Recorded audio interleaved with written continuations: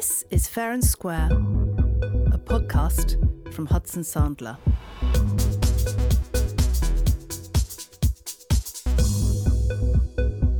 Hello and welcome to episode 2 of the Fair and Square podcast from Hudson Sandler. I'm Adam Batstone and today we're going to talk about ESG, or for the benefit of the uninitiated, that's environment, social and governance. 3 considerations which are increasingly important for businesses and investors alike. I'm very pleased to be joined today by Vladimir Zalushky, who is Head of Communications and Investor Relations for Severstal, one of Russia's biggest steelmakers. Also with me today is Rupert Crefting, Head of Corporate Finance and Stewardship at M&G Investors, and also Rebecca Gudgeon, a partner with Hudson Sandler, who specialises on advising clients on the communication of ESG issues. So welcome one and all to the Fair and Square podcast.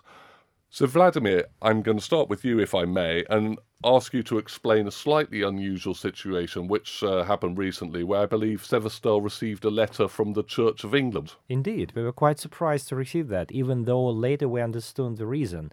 So we are a resources company, and Church of England, after the accident which happened earlier this year in Brazil, with a very big tailings dump, which broke and killed 300 people in Brazil, was a very big disaster.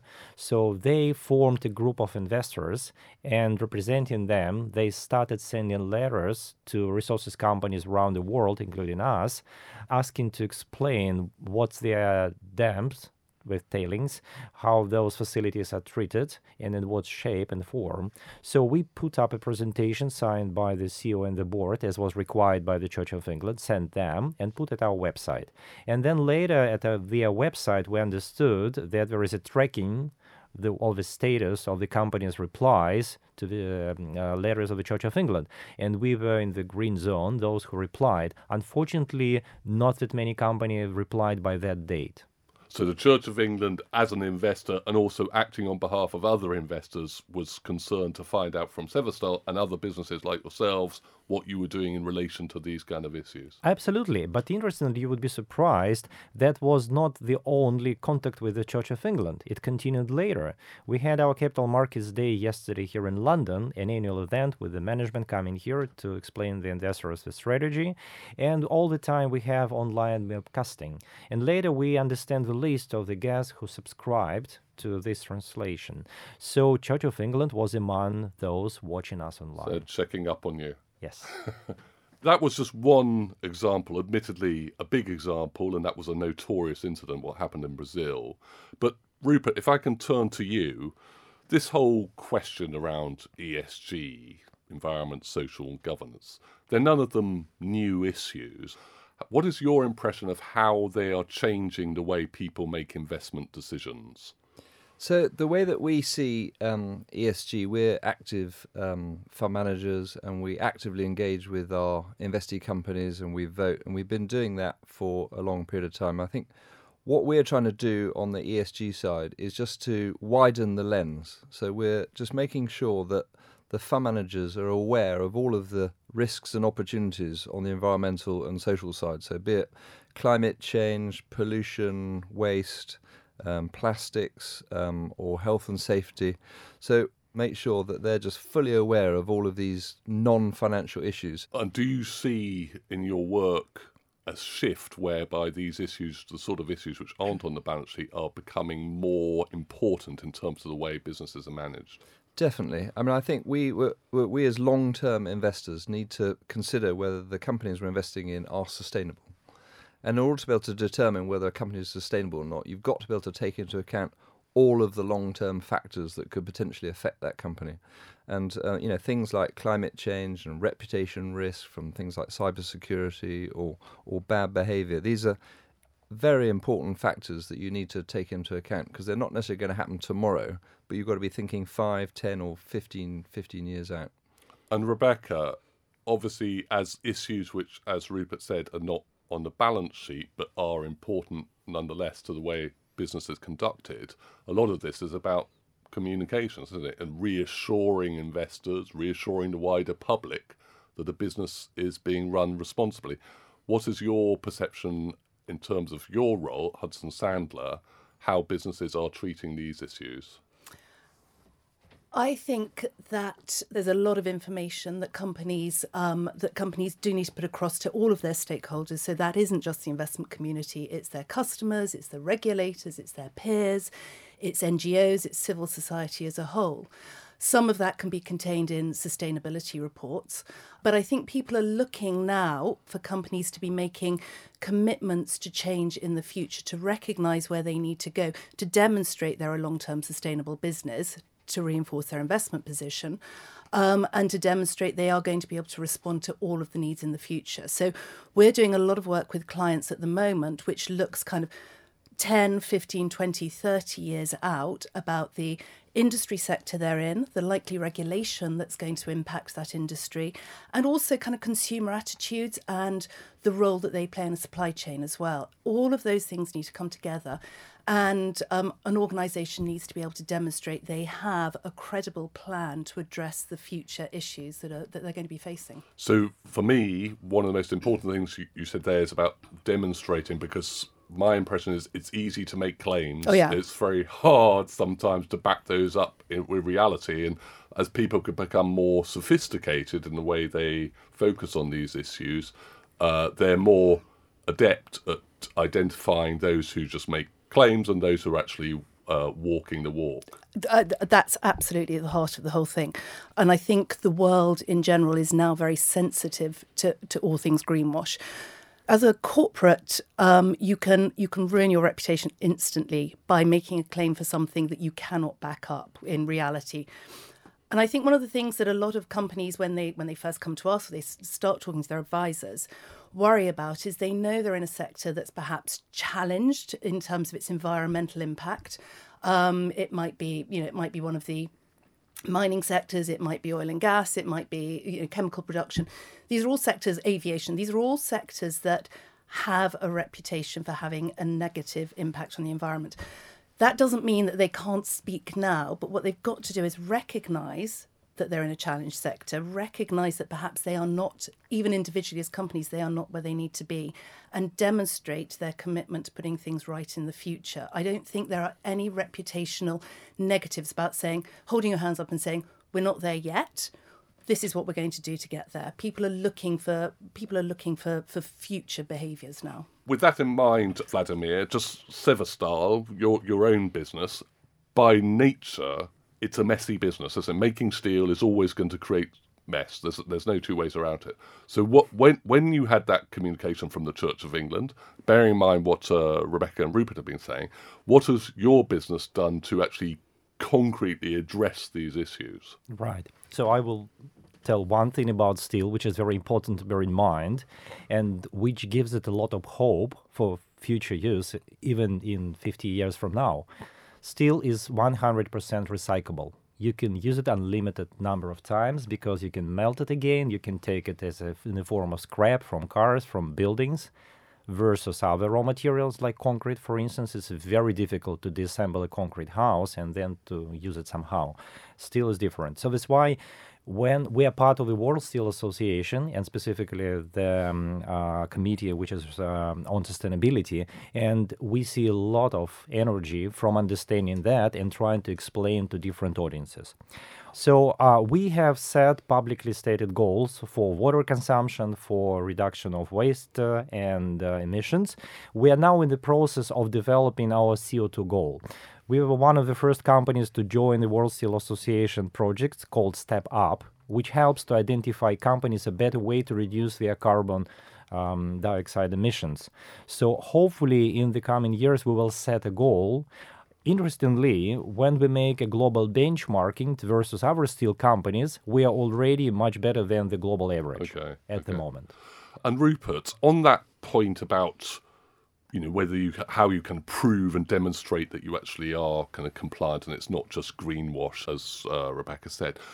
When you have a fund which is billed as an ESG fund, what are the kind of criteria which qualify businesses to be part of that fund? What do they have to prove? So we've got two types of ESG funds at M&G. We've got a range of ESG labelled funds, which specifically are sold as ESG funds. And at the same time, we're trying to integrate ESG into all of our investment processes across all of listed equity and fixed income. But just going back to the ESG range of funds, the minimum criteria are they can't have a red flag on the Global Compact list. So that's the list of human rights violations, bribery, corruption, the principles set by the United Nations. In addition to that, they have to have various sector exclusions. So things like controversial weapons, adult entertainment, gambling, tobacco are just a few of the examples where they are specifically excluded. But beyond that, it's up to the mandate of the specific fund to set additional criteria with that. But what we wanted to do was just to generate a certain minimum bar in order to be able to sell it as an M&G ESG fund. Okay. And Rebecca, in your work around the sort of communicating these stories and dealing with journalists who are interested in these issues, have you seen a shift where it's no longer inquiries from just financial and business journalists who are interested in what's on the balance sheet, but a wider range of commentators who will be focusing on clients because of their conduct more broadly? Entirely. In the last 10 years, I have dealt with Greenpeace over a very wide range of different clients and different topics. And I think the rise of the NGO is actually quite interesting in the role that they play, because NGOs appeal directly to consumers. They make very simple arguments out of very complex situations. It's black and white, something's good or bad. They want something stopped. Of course, the response to that is very grey and complex, and there are lots and lots of reasons why, things just can't be switched, and it's not that binary argument, good and bad. But what NGOs have done is they've raised issues in the public consciousness. So whereas before it might have been, journalists who had a real focus on the environmental issues or on financial reporters, now it is consumer journalists, social affairs journalists. It's across the board. And it's not just journalists. We see companies being approached for commentary directly from customers, from their customers as well, if they play a role in a supply chain. We work for a very well-known consumer FMCG brand here in the UK, and it's in the seafood industry. They faced a very significant attack by Greenpeace, because Greenpeace knew that if they could get this large global company to change the way it engaged with vessel operators and the kind of the fishers of the world, it would actually change the entire industry. So I think you're seeing pressure from all sorts of angles, and the journalist inquiries are actually reflecting that now as well. Vladimir, I'm curious to find out a little more from you about how you would characterise the debate in Russia compared with the UK or also other parts of the European Union. Russia maybe has a poor reputation, I would say, in some of these issues. But do you think this is changing, or is that wrong? Do you think Russia is actually quite good in regards to applying ESG standards? It's an interesting angle. So on the one hand, Russia does, we have to admit, unfortunate reputation at the moment due to maybe some legacy issues, maybe because Russia is not doing enough to communicate what is done. It's an achievement. There are some definitely Russian regulation, environmental things is in some aspects is even in line with European or US legislation. So it's quite strict, which we have to comply. Additionally, Russian private companies, including ours and other companies we know in different sectors, they are taking additional responsibilities. I mean, understanding that they are part of the global context, and they have clients around the world, and they have investors around the world. So that's why we are taking additional responsibilities from time to time. In terms of the public behavior, we now understand, and I fully agree with Rebecca, that the way NGOs are expanding and the way civil society is developing both in Russia and around the world, and generational changes happen, and we understand the newer generation coming, they are much more requiring. There is less trust to corporations and the governments around the world, and these people will be electing new politicians in many years from now, and environmental things, sustainability is on their top priorities at the moment. So we need to be ready as a corporation and politicians to meet that. Last year, the biggest topic in environmental things was plastic problem around the world, those plastic oceans. So you'd be surprised that even in Russia, that has been one of the biggest topics discussed both in the media and in the social media. So that's why probably we should forget about the time when some countries were quite isolated and not integrated into the global agenda. So Russia is absolutely, specifically in the big cities, sharing the global agenda, understands the risk, and younger population, they are requiring government and corporations to do something to change the situation with their CO2 emissions or waste management and other stuff. So I would not tell a big difference at the moment. Just the scale is smaller, maybe, but at the moment it's changing. Okay, and Rupert, Vladimir mentioned plastic there. You talked earlier about almost being able to isolate a moment in the UK, certainly about 18 months ago, with the broadcast of the BBC Blue Planet series as being a pivotal moment. But people have been talking about ESG for a long time, but I really sense that since that moment when the Blue Planet was broadcast and plastics came up the agenda, it really has taken off. I mean, I'm reading articles in the newspaper every day now about climate change. We've had obviously the Extinction Rebellion protests on the streets.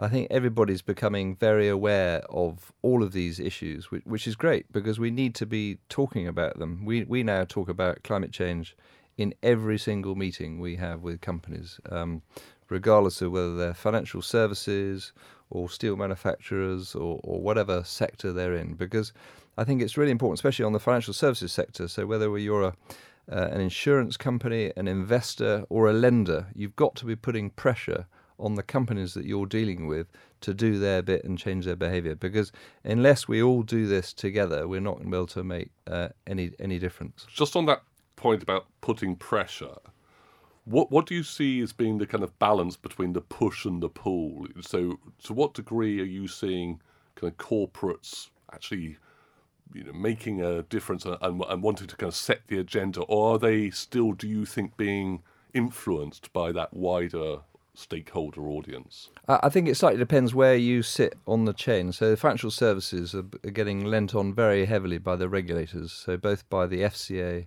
and the PRA. They're leaning on investors and banks to stress test their assets, specifically in relation to climate change.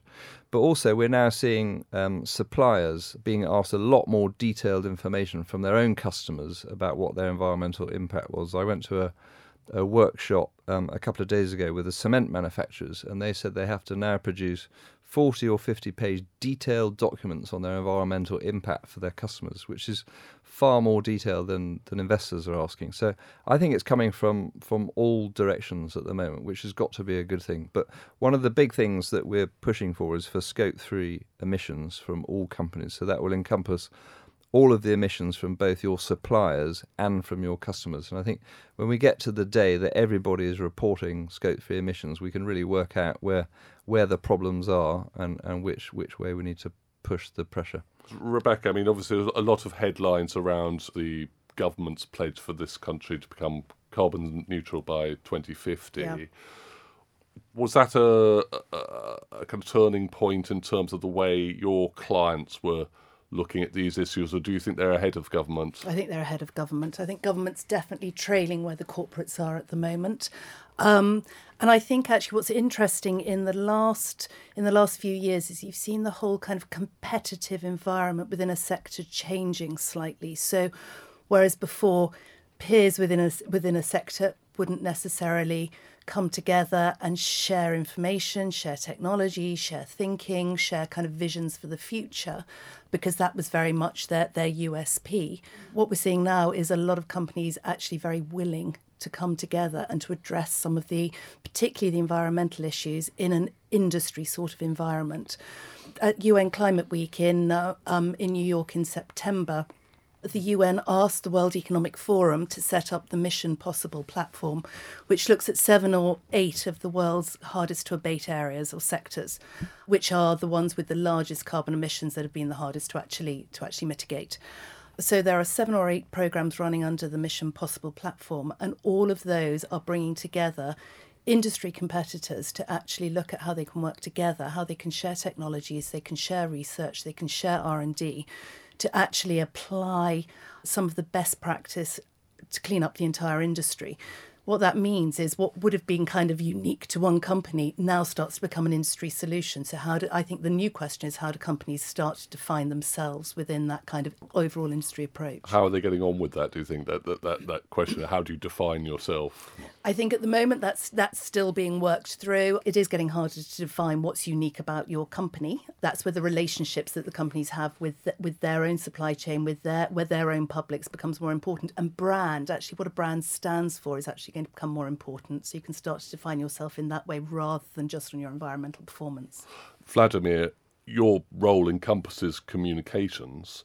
How much of your time is spent communicating issues around ESG compared with maybe a few years ago? So I joined the company 9 years ago as head of investor relations, and then several years later we unified all the sorts of communications into one department, which I'm running at the moment. So internal communication, social media, and investor relations. And I think that's a very big advantage for a company to have consistency of the messages, including in the ESG area. So we historically have been having ESG function in investor relations, and we didn't have a dedicated person several years ago.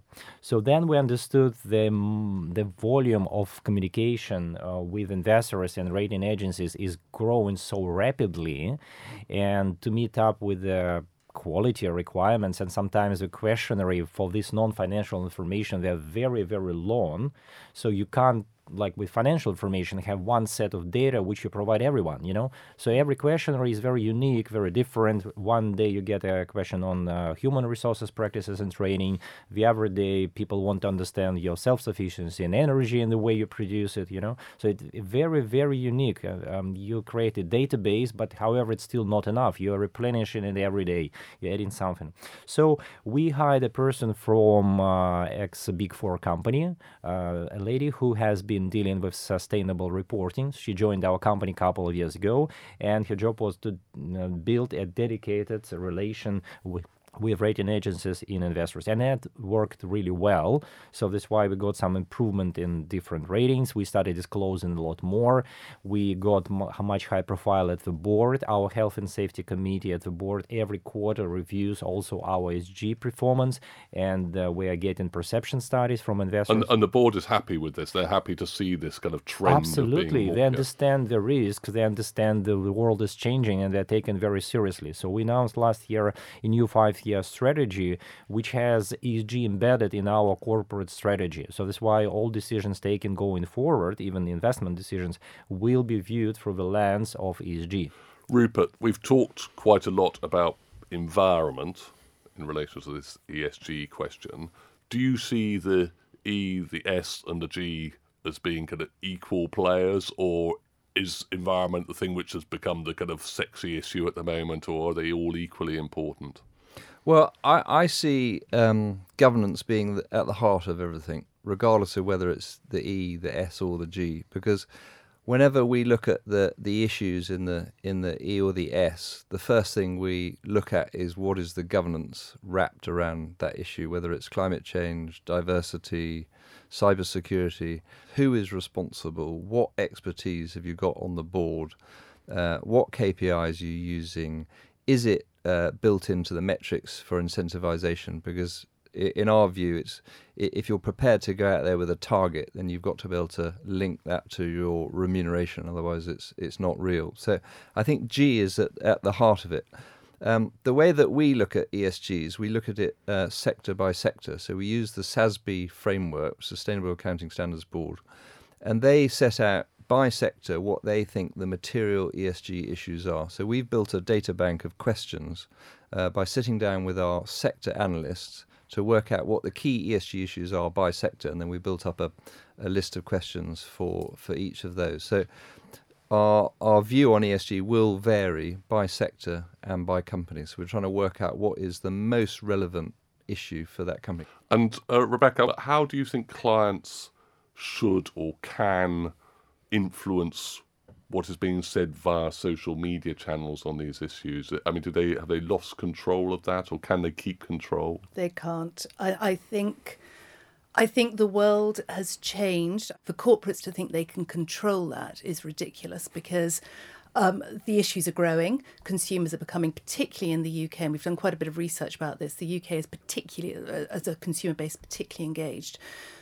Consumers are definitely wanting to have their say and are definitely holding corporates and companies and, suppliers of FMCG goods that they're buying every day in supermarkets, they're holding them to account, and they are trying to drive improved behaviours. What you can do as a corporate is set out your stall so that every consumer or every NGO or every investor or every fund manager or every journalist has access to the information, transparent information that demonstrates where you are now and where you're going to go, and that you are working in collaboration with the wider industry to address some of these problems, and that you have the right certification in place, and that you're holding the certification boards to account. So I think there are things that corporates need to be doing to demonstrate they are moving in the right direction, and that will influence some of that social media commentary. But the idea that you can stop it is completely wrong, and actually I don't think anyone should try and stop it, because that's how society is going to improve. At the end of the day, if a company is behaving in the right way and doing the right thing with the right behaviours, the right culture, then they shouldn't be afraid of, they should be transparent, and they shouldn't be afraid of social media, because I think social media, unless it's fraudulent, is just trying to pick up where things are going wrong. So what we've described, I think, or what we've touched on, I hope, is an increasingly complex world where not only doing business is tough, but doing business within a increasingly tough framework, as laid down by ESG standards, and then talking about it in a world where the traditional channels to communicate are changing equally rapidly. So I'd like to say thanks very much indeed to my guests, Vladimir Zalushki, Rupert Crefting, and Rebecca Gudgeon. You can find out much more details about our guests and notes on this podcast via the website. And please follow us on Twitter as well, @Hudson Sandler. For now, thank you very much. To find out more about Hudson Sandler, our team, our culture and our thinking, visit our website, hudsonsandler.com.